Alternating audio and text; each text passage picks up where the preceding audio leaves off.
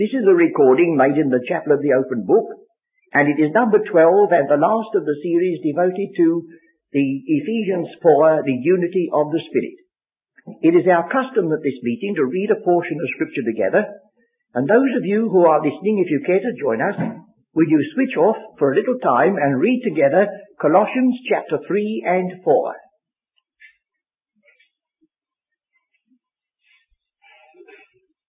We have been looking in this series, which is now being brought to a close with tonight's study, some of the teaching embedded in Ephesians chapter 4, and which we already know is the opening of the practical section of this epistle. 3 chapters being devoted to the opening up of doctrine, and 3 chapters being devoted to the corresponding practice. And we have had before us something which is a trust to keep the unity of the Spirit in the bond of peace. We then had before us a goal till we all arrive unto the unity of the faith. And now we have one further feature which is very much connected with the practical side. And that is to put on the new man, and put off the old man. Now these two words, put off and put on, refer to clothing. It's the only thing that we can do to show anybody the internal, invisible work of the Spirit of God. It's just what sort of exhibition are we giving of the great change that God has wrought in our hearts. We may speak, but sometimes, the world is a proverb that may apply to some of us. The world as a proverb. Your actions are making such a noise that I can't hear the words you say. True enough, isn't it? Now this figure of clothing persists right through the Scriptures. It has appealed to others. I don't know whether you've ever read Thomas Carlyle's Resatus, the tailor patched, or the philosophy of clothes. And he has one paragraph where somebody dressed in a certain costume says to somebody else dressed in another costume, take him off and put him to prison. And his point is, of course, that these costumes that the judge at the Old Bailey wears, and the warders wear, and the policemen wear, and the postmen wear, and the bus conductor wear, they're all symbols of some phase of service. It's incipient in our daily life. If I believed that Christian ministry was a priesthood, I should be decked up here with antimacassars and other things to show that I was a separate person. But I don't believe that, so I don't. But in the Old Testament, garments of beauty and glory were designed by God and fabricated at His command, and they were to be used always in connection with the divine service. But we go back earlier to the introduction of clothing. In the 3rd chapter of Genesis, God clothed our first parents. And in the last book of the Bible, the bride is clothed with white garments, and the coming of the Lord, the Word of God, and His vesture dipped in blood. You can't get away from it. Folks are clothed with shame, or clothed with humility, or clothed with the garments of salvation, or wearing the robe of righteousness, or putting on the armour of God, all the way through. And I'm tempted, I don't know whether I ought to, that even old Polonius, who was a crafty old soul, he gave his son very wise advice, which ends up, you may remember, to thine own self be true. And this is what he said about clothing. Costly thy habit, as thy purse can buy, but not expressed in fancy, rich, not gaudy. For the apparel oft proclaims a man, and they in France of the best rank and station are most select and generous, chief in that. That little bit, the clothing oft proclaims the man, is just the philosophy of clothes. The externals that we present to one another is to, in some measure, be the index of what is invisible but is very real inside. So we have been looking at that which is a trust to us, the unity of the Spirit to keep. We have been looking at the faith which is in front of us, which is the goal before us till we all arrive at the unity of the faith. And now comes the putting on of the new man. You will notice that this has already been explained to us in chapter 2 as a doctrinal fact. it says that, in contrast to our state by nature, chapter 2, verse 13, but now in Christ Jesus, ye who sometimes were far off are made nigh by the blood of Christ. For he is our peace, who hath made the both one, and hath broken down the middle wall of partition between us, having abolished in his flesh the enmity, even the law of commandments, contained in ordinances, for to create in himself of the twain one new man, so making peace. One new man has been created. So we haven't got to be fishing about anywhere else in Scripture to discover what that one new man is. That one new man is a creation that God has made. And it's a reality, but sometimes it's very badly expressed by us down here. But it remains unshaken and unchanged. So now you see we pick up the doctrine of the one new man, the breaking down of the middle wall of partition, Christ being our peace, the settlement of the enmity, the far-offness being dissolved and we're made nigh. We have access in one spirit unto the Father. All that now is to be exhibited by the clothing we wear. Or in other words, by the external, the picture we give to others so far as it's humanly possible. So shall we now look at Ephesians 4 and see the way in which this is introduced? You do remember there are other references in Scripture to this phase, because it belongs to other callings as well. I'll just run over these. We have not only the new man, but we have in chapter 3:16 of Ephesians, that he would grant you according to the riches of his glory to be strengthened with might by his Spirit in the inner man. So there's a new man to be put on, but there's an inner man inside that corresponds with it. Otherwise it's a fraud. We're walking about in clothing that has no real meaning, or is a deception. So we have an inner man in the doctrinal section at the last phase of it, and we have a new man to put on as a consequence and a response. And then we have both old man and new. Now in the first case, let's go back to Romans 6 and see what the Lord has done with regard to the old man before we ever attempt to do anything with it. Because if your old man is anything like mine, you'll know that he's a terrible handful. But we need not be discouraged, for this is how the Lord has treated him. Romans 6 verse 6. And it starts with a word which is a challenge to us. Do we know this? As a consequence of our belief in the gospel and our reading of Paul's epistle to the Romans, have we reached this, knowing this, that our old man is or has been crucified with him. Well, I couldn't do that. You couldn't do that, but he's done it. And the consequence is that the body of sin might be destroyed, or better, rendered inoperative, not quite destroyed, rendered inoperative, that henceforth you should not serve sin, because it goes on to say, verse 11, likewise reckon ye also yourselves to be dead indeed unto sin, but alive unto God through Jesus Christ our Lord. Let not sin therefore reign in your mortal body. Its dominion has been broken. You'll never be quite free from the remnants of it until travelling days are done, but it now no longer need be the reigning factor. We're not under its dominion.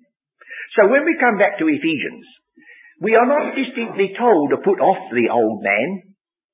We are told to put off the old man concerning his former conversation. We can only touch that. If the Lord had never put off the old man in his reality, we should never be able to do anything about it.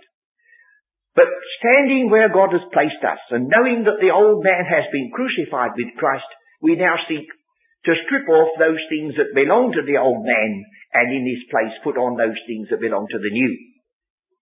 So we have in chapter 4:22, these two expressions. Let us pick up our reading then from verse 17, where it goes back to the opening verses of chapter 4, where it says, walk with all lowliness and meekness. Now he takes the other side. This I say therefore, and testify in the Lord that ye henceforth walk not. This is the negative. The positive comes in the first verses. That ye henceforth walk not as other Gentiles walk in the vanity of their mind, which is the contrast with the word lowliness, which is translated humility of mind, not in the vanity of their mind, having the understanding darkened, being alienated from the life of God. You see, there's a double alienation. There's an alienation in chapter 2 simply because we happen to be born Gentiles. Well, we're not responsible for that, but we're aliens, nevertheless, from the commonwealth of Israel. That's bad enough. But on top of that, we are alienated from the life of God, not merely through wickedness, but through the ignorance, simply because we do not know. What a tragedy. Ignorance that is in them because of the blindness of their heart. So we've got that tragic condition to face. That is what we are by nature. And he's telling us, don't walk like them anymore, you've been delivered from it. Who being past feeling, have given themselves over unto lasciviousness, to work all uncleanness with greediness. What a terrible state to be in. And then he says, but, oh, isn't it good to come to a but? But ye have not so learned Christ, if so be that ye have heard him, and have been taught by him. He's not saying if you've been taught by me, Paul the Apostle, and they were. But he says all my teaching is directing away from self to him. And then he's got a strange expression, as the truth is in Jesus. You know, as well as I do, that the Apostle uses the name Jesus very sparingly. In Philippians 2, he uses it in that climax passage. That in the name of Jesus, every knee shall bow. Oh, what an exaltation to that man who walked by the Sea of Galilee and was despised and rejected of men. This earthly name. From one point of view, Paul wrote in one of his epistles, even though we've known Christ after the flesh, henceforth we know him so no more. We know the risen, ascended, seated Christ, and all that work done and finished. So why does he introduce the name here?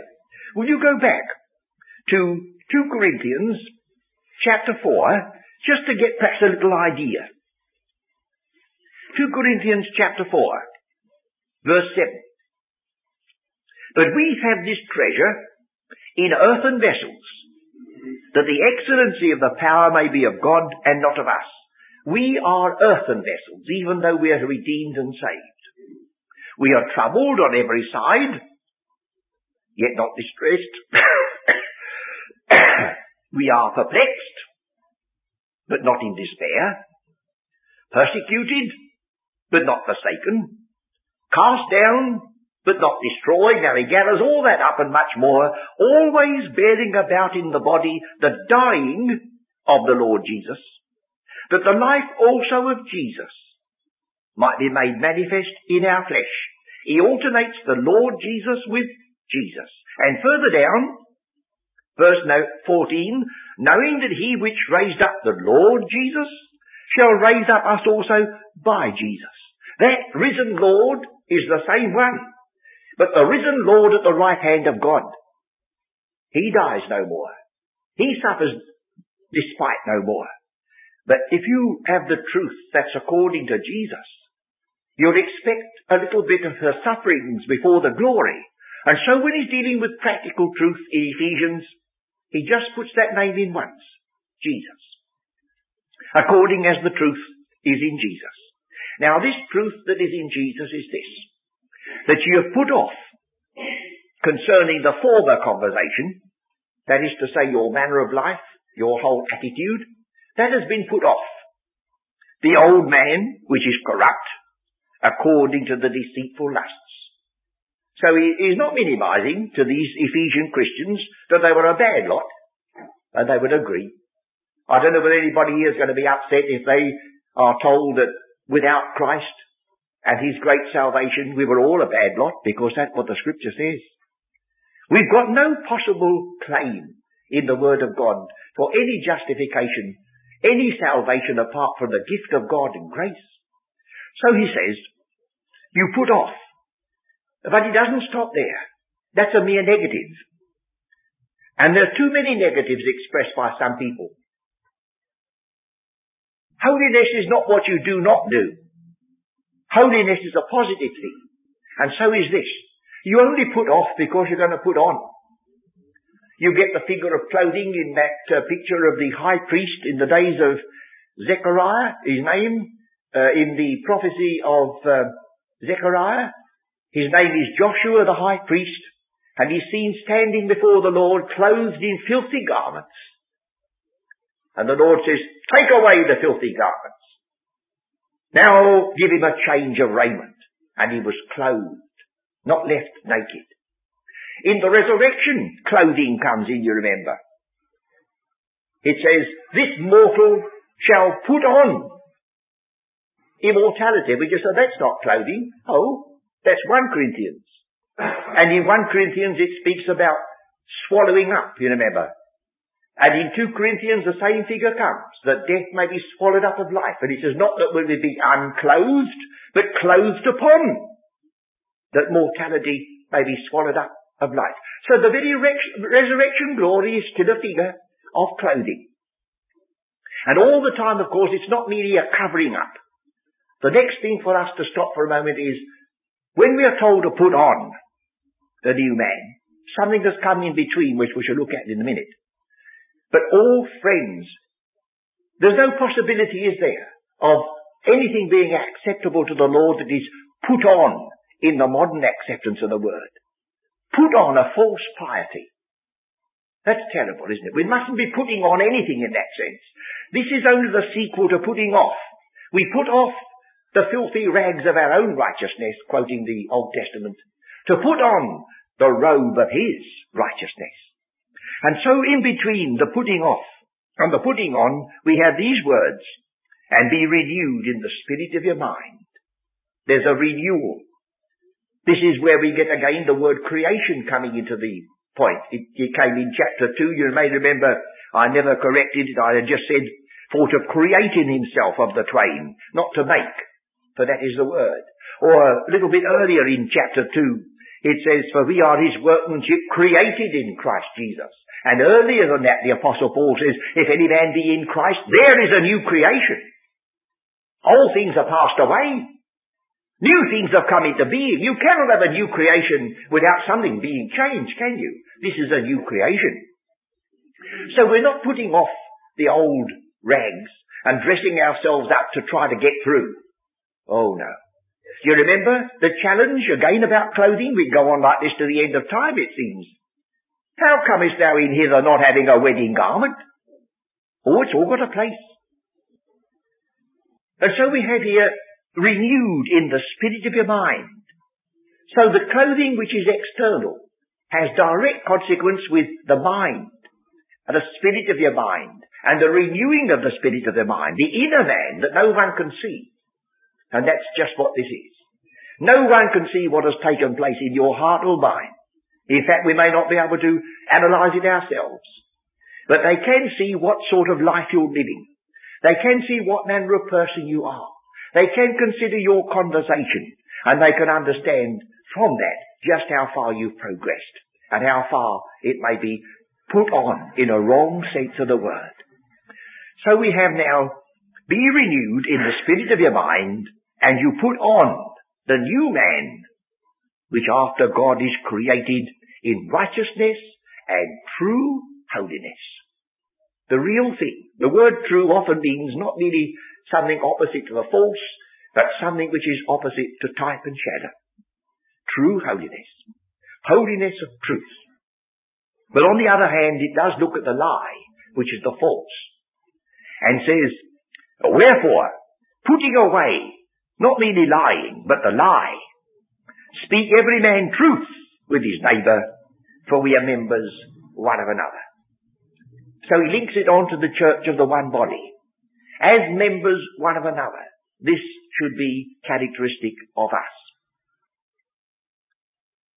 Well now, we look at the parallel passage, I think, before we go further, in the epistle that we read just now, because the apostle has written 2 epistles from the same prison, almost at the same time, emphasizing the same truth.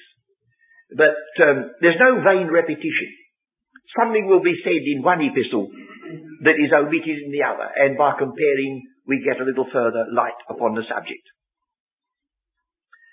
He says, very much like no longer walking like the vanity of the mind of the Gentiles. He says in Colossians 3, verse 7, in the which ye also walked sometime when ye lived in them. So that's a little word for us, isn't it? Your walk is an index of your living. You walked in them when you lived in them. Well, now he says, if you receive Christ Jesus the Lord, so walk in him. Make it obvious that now your walk is an index that you belong to the Lord. No longer belong to this old order of things. But now ye also put off all these. Here's the clothing going off. And this is a description of our wardrobe that we're discarding. I ought to be very gentle here because I get into such trouble through not being willing to discard my old wardrobe. I remember when I was on my holiday, one person looked over my shoulder and was wondering how I did my sketching, and I said, it's the hat I wear that does it. But, oh, you ought to see that hat, friends. But that's only in ordinary everyday things. That doesn't matter. But here, look at the old clothes that we've got to get rid of, friends. And nobody will want them. Nobody will take them. But now you put off all these: anger, wrath, malice, blasphemy, filthy communication out of your mouth. And there's a passage in Ephesians 4 that I want to turn back to. Keep Colossians in front of you. We'll go back to it. And that is to do with this question of anger. Because some folks are rather glad because it says, be ye angry and sin not. Because most of us let go sometime or another, and then we comfort ourselves that that was righteous indignation and we get away with it. But at the end of this same chapter, it says, verse 31, let all bitterness and wrath, and the word all carries on. In every case it is to be repeated. Let all anger, not merely some part of anger, but a whole lot of it. Oh, you say, but how do you make that square with verse 26? Well, be ye angry is one translation, but that's not the only translation that's true or possible. And the translation that I feel is the only one that fits all the circumstances, to remember that exactly the same identical Greek words can be and should be translated a question. Can you be angry and sin not? And leaves it with you. Have you ever been angry with somebody and then at the end of the day gone down on your knees and say, oh Lord God, I thank thee I was angry today? I never have. I may have tried to excuse myself and say, oh well, and this, that and the other was making me a bit on edge and whatnot, yes, but I don't think I could ever go into the presence of God and say, I'm glad I was angry today. You see what's going to happen? Can you be angry and sin not? Let not the sun go down upon your wrath, neither give place to the devil. That's the possibility. Neither give place to the devil. And now the balance of that. Verse 30. Not only will you give place to the devil, but you'll grieve the Holy Spirit of God, whereby ye are sealed unto the day of redemption. So go easy on righteous indignation, friends. Oh, I know you can quote the Gospels and our Lord looked round in anger. Well, he could. He hadn't got to watch his step like you and I have to. So we come back to Colossians. That was just a word in turn, in passing. He says, now put off all these: anger, wrath, malice, blasphemy, filthy communication out of your mouth. Fancy having to tell those who are children of God, blessed with all spiritual blessings, that that's the sort of thing that they once were. Well, we know it's true. Lie not one to another, seeing you to put off the old man with his deeds. You see, truth is the essential element. Speak truth one to another. Be the truth. Live and breathe the truth. There's one part of the armour of God that nobody can see if you're wearing it. Do you know what it is? The first thing you put on, your loins girt about with truth. And if that's not underneath, all the rest of it's a lot of ironmongery. Marching about with helmets on your head and breastplate, if there's no truth beneath, will fail you. Truth in the inward parts.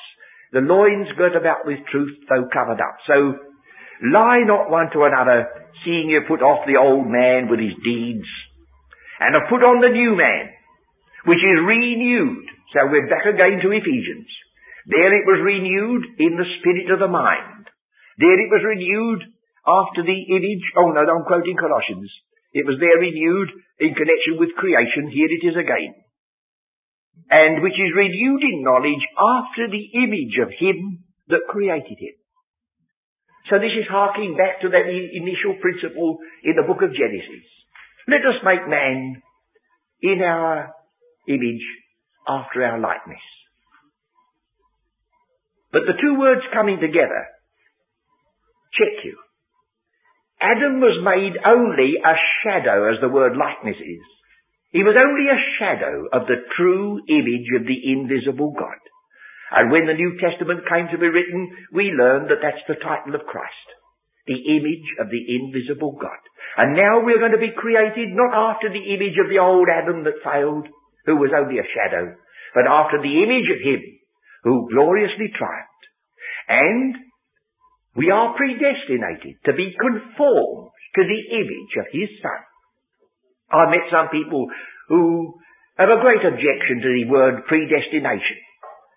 They seem to think it's a sort of a fate that shackles their freedom of will and so on. But who's ever going to find fault with the purpose of God that says he's predestinated the redeemed to be conformed to the image of his Son?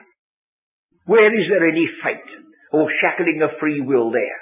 It's a goal that we should all be glad that God has in front of him. What a day that will be, when we shall see him and we shall be like him, which is his purpose. Well, now we come on to Colossians 3 once more. And you have put on the new man, which is renewed in knowledge after the image of him that created him. Now, the next verse says, and this is belonging to the one body. You see, Ephesians 4 starts off. The first element in the unity we keep, there is one body. And then in the unity of the faith, there's a perfect man. And now they're brought together again here. The one body of which we form a part, the perfect man, which is the goal in front of us, is now going to be expressed again. And you will put on the new man, where there is neither Greek nor Jew, circumcision nor uncircumcision, barbarian, Scythian, bond or free, but Christ is all and in all. What a sweet friends. Here's a new company. The Greek and the Jew on absolutely equal terms. Never been known before until this truth entrusted to the Apostle Paul was made known. It was anticipated in the measure, but never fully realized. But here's a new man, newly created, in which the Greek and the Jew cease. The circumcision and the uncircumcision cease. The barbarian and the Scythian and the bond and the free cease. And what takes its place? Christ is all and in all. And then in its turn is an anticipation again. For the goal of the ages is expressed in 1 Corinthians 15, then shall the Son be subject unto him, to put all things unto him, that God may be all in all. Christ is all in all now to the church. An anticipation of the day when God shall be all in a sense that we can only hope for but can't understand. That's beyond us. That's the edge of time. So we have this glorious calling, this wonderful company, with Christ as head, with you and with myself and others as fellow members on equal terms, and Christ all in all. Now he says to us, after saying that, he says, now I'll come back again. Put on, therefore. Now he doesn't say clothing. He doesn't say the new man. But he's differentiating now. He says, now I told you your old wardrobe was anger and wrath and malice and whatnot. Well now, have a look at the new clothing that God has given you. Put on therefore as the elect of God, holy and beloved, bowels of mercies. We don't use the word bowels quite freely today. It's a pity. You'll find them used freely in the Scriptures for that seat of your emotions.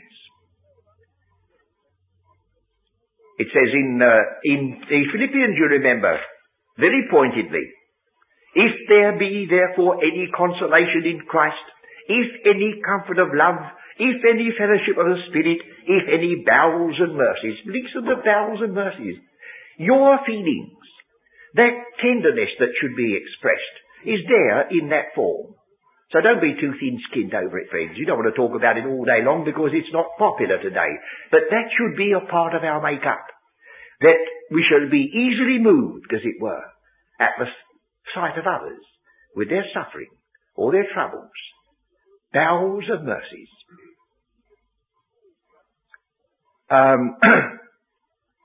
Kindness. That's a very everyday word, isn't it? And yet, what a wonderful thought is that that's the last word that God has given with regard to the glory that's coming. Let me remind you of that. I think you know it all beforehand. When it says in chapter 2 of Ephesians that in the ages to come, verse 7, he might show the exceeding riches of his grace in his kindness to us. Not overwhelming glory, not blinding light. Or it will be possibly. But at the last word of all, kindness. So we're only giving a little tiny reflection down here if we have a little kindliness one to another of what we're all going to receive in a sense that's beyond our understanding when that day of reception takes place. Put on therefore as the elect of God, holy and beloved, dress up like this, bowels of mercies, kindness, humbleness of mind, meekness, the very words that have been introducing us in Ephesians 4, with all lowliness and meekness coming out again, and long-suffering. So that means to say that you'll have something to put up with. We'll never pass through this life or belong to any company of God's people, but what we should have to do a little bit of give and take. Long-suffering, that means that you'll have to put up with it sometimes. But don't forget that when the apostle was giving a definition of love, he says, love suffereth long and is kind. It doesn't say love suffereth long and it makes you suffer long as well, you know. No. Suffers long and is kind. Forbearing one another and forgiving one another. If any man have a quarrel against it, fancy a quarrel coming into all this lot. Oh, he says, I'm writing for ordinary people of flesh and blood who in themselves are like this. You are redeemed. Even as Christ forgave you, so also do ye. And that's in the Apostle's mind when he wrote Ephesians. Come back again, just to get the parallels, because they're important. It's rather a pity that chapter 5 opens with the last verse of chapter 4, really. So we'll look. It says, verse 30 of chapter 4, grieve not the Holy Spirit of God, whereby ye are sealed unto the day of redemption. And let all bitterness and wrath and anger and clamour. Now that's a point, isn't it? Clamour is raising your voice. And you know, you can hear some people arguing, and they come to the point that the one who shouts most has got the most logical argument. Well, that means to say he hasn't got any. If you have to shout in order to make yourself believed, it looks as though there's a weak spot somewhere. Then evil speaking be put away from you with all malice. Now, that's the putting off the old clothing. Now put on the new. And be ye kind one to another, tender-hearted, forgiving one another, even as God for Christ's sake hath forgiven you. Be ye therefore imitators of God as dear children. And that's what children are, imitators. The very word mimics comes here. And so we've got this, both these emphasizing this thing. And here again he says, forgiving one another, even as Christ forgave you, so also do ye. Now in chapter 4, he says the unity of the Spirit is held together by a bond. The bond of peace. Well, he says, I'll give you another statement here in Colossians. And above all these things, verse 14, put on love. No longer is the word charity quite a good translation. Charity has lost its deep meaning. The word charity here is the word that refers to the love of God when he gave his Son. So we'll put it back into its more up-to-date rendering. Above all these things put on love, which is the bond of perfectness. Now when the apostle wrote those words, he was using a term that would have no need to be argued about or explained. He says in one passage, the bond of peace. He says in another passage, the bond of perfectness. But he would have said to you, oh, peace is perfectness. Well, how do you make that out, Paul? Well, he says, look at the Old Testament. The very word peace is translated perfect. It means to make amends. It means to satisfy. It means to pay all that's due. It means to settle a case. Peace isn't quietness. Peace is a thing settled and done with. So the bond of peace and the bond of perfectness come to the same thing. It's a bond that belongs to something that's settled and finished and done with. That's like the girdle, isn't it? The bond. Most of the clothing of the eastern lands had a girdle. And so we use the expression of this day, buckle to, when we're getting ready. And gird up your loins is the Old Testament statement. Buckling to. So here's the girdle. And in the armour which we put on, which is the sequel to this, there's the loins girt about with truth. So, once more, above all these things, put on love, which is the girdle or bond of perfectness.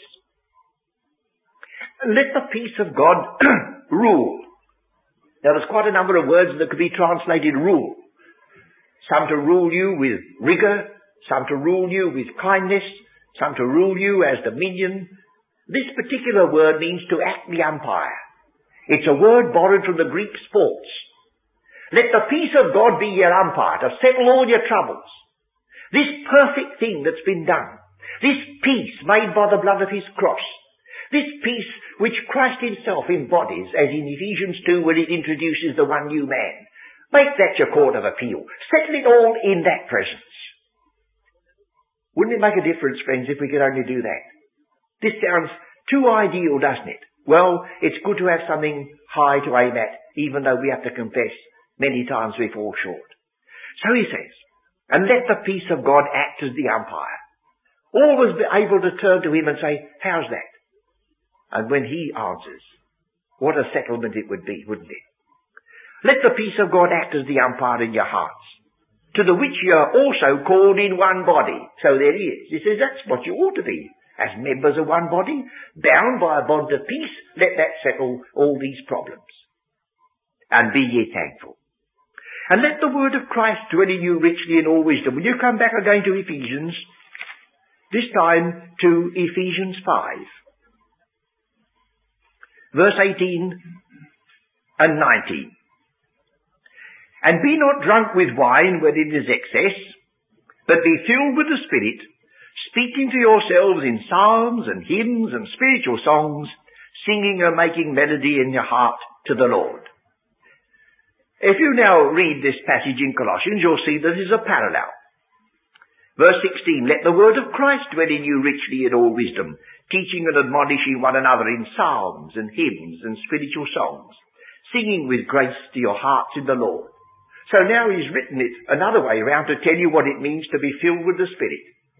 Because so many people have borrowed that passage to introduce Pentecostal gifts, rolling on the floor, gabbling with tongues and I don't know what. Oh no, he says, no, in this dispensation, the Spirit takes of the things of Christ and shows them unto us.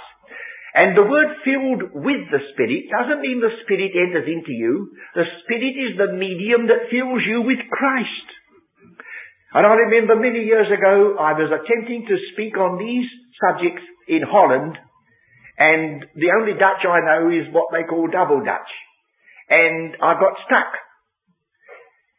And I picked up the water jug that was on the table. I said, now if I said, I'm going to fill this glass with this jug, would you think I was going to do a conjuring trick?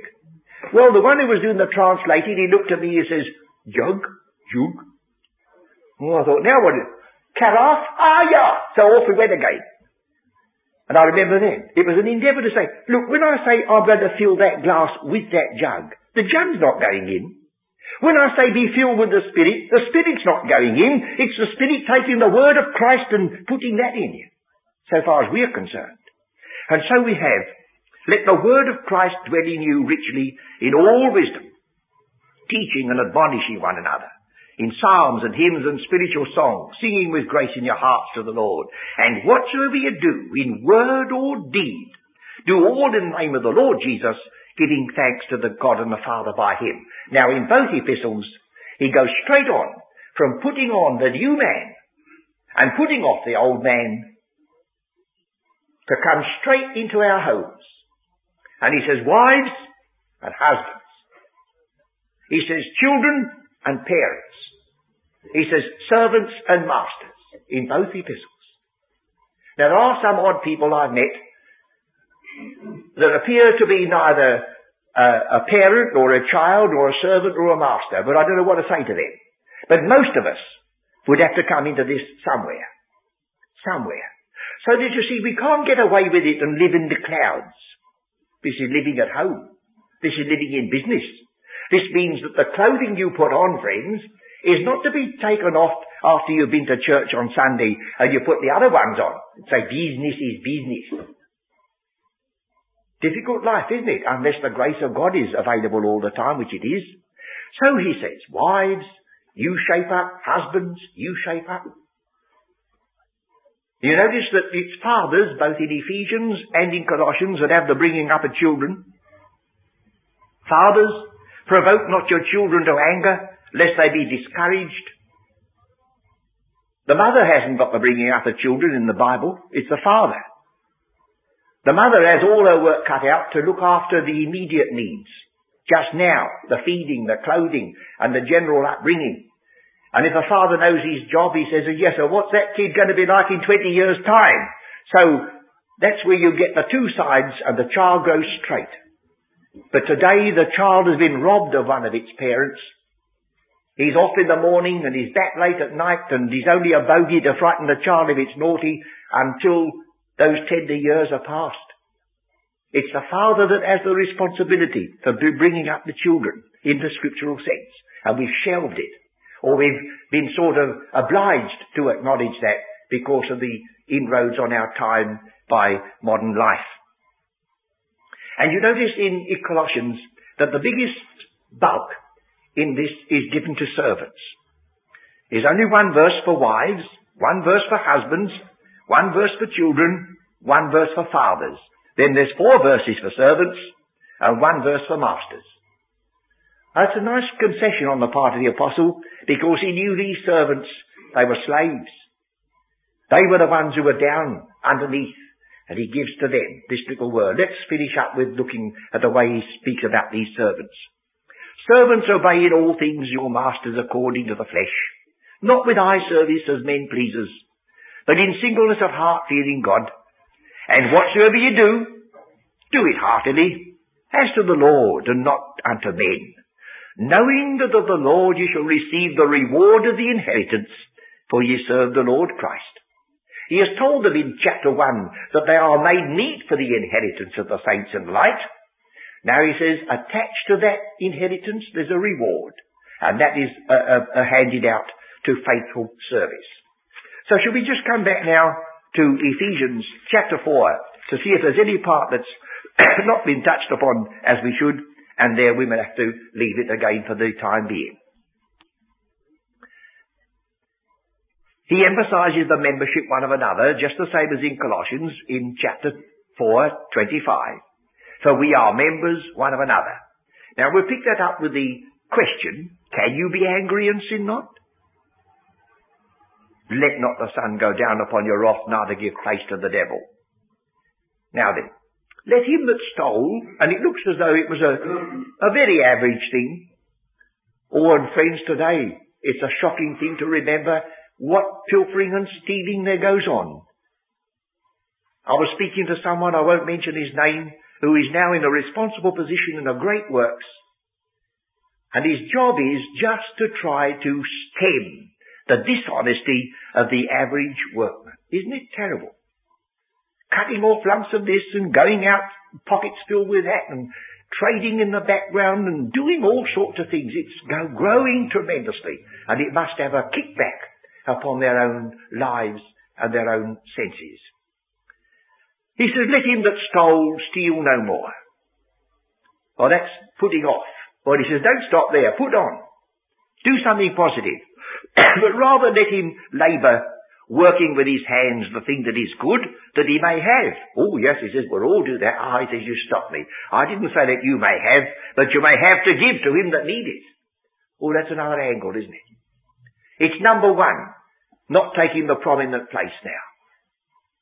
Let no corrupt communication proceed out of your mouth, but that which is good, to the use of edifying. So we have a work in verse 28 and a word in verse 29 is that which is good, that it may minister grace unto the hearers. And then, in contrast to giving place to the devil, grieve not the Holy Spirit of God, whereby ye are sealed unto the day of redemption. Well, there I think we'll have to be satisfied. We've given 12 of these studies, and we're conscious that there's much that we have left. We only know a little, and we do our best. But I've brought before you the one thing that's entrusted to us that cannot be bypassed. We cannot put this aside and be occupied with something else, and that's just as good. This is the one thing that meets us in the practical first. You have been entrusted with a body of truth, the unity of the Spirit. And the risen, ascended Christ gave a certain ministry for a certain purpose. Let him decide. For the readjusting of the saints because of the rupture that had taken place, for the building up of the body of Christ, that till we all arrive in the unity of the faith. The perfect man, the measure of the stature of the fullness of the Christ.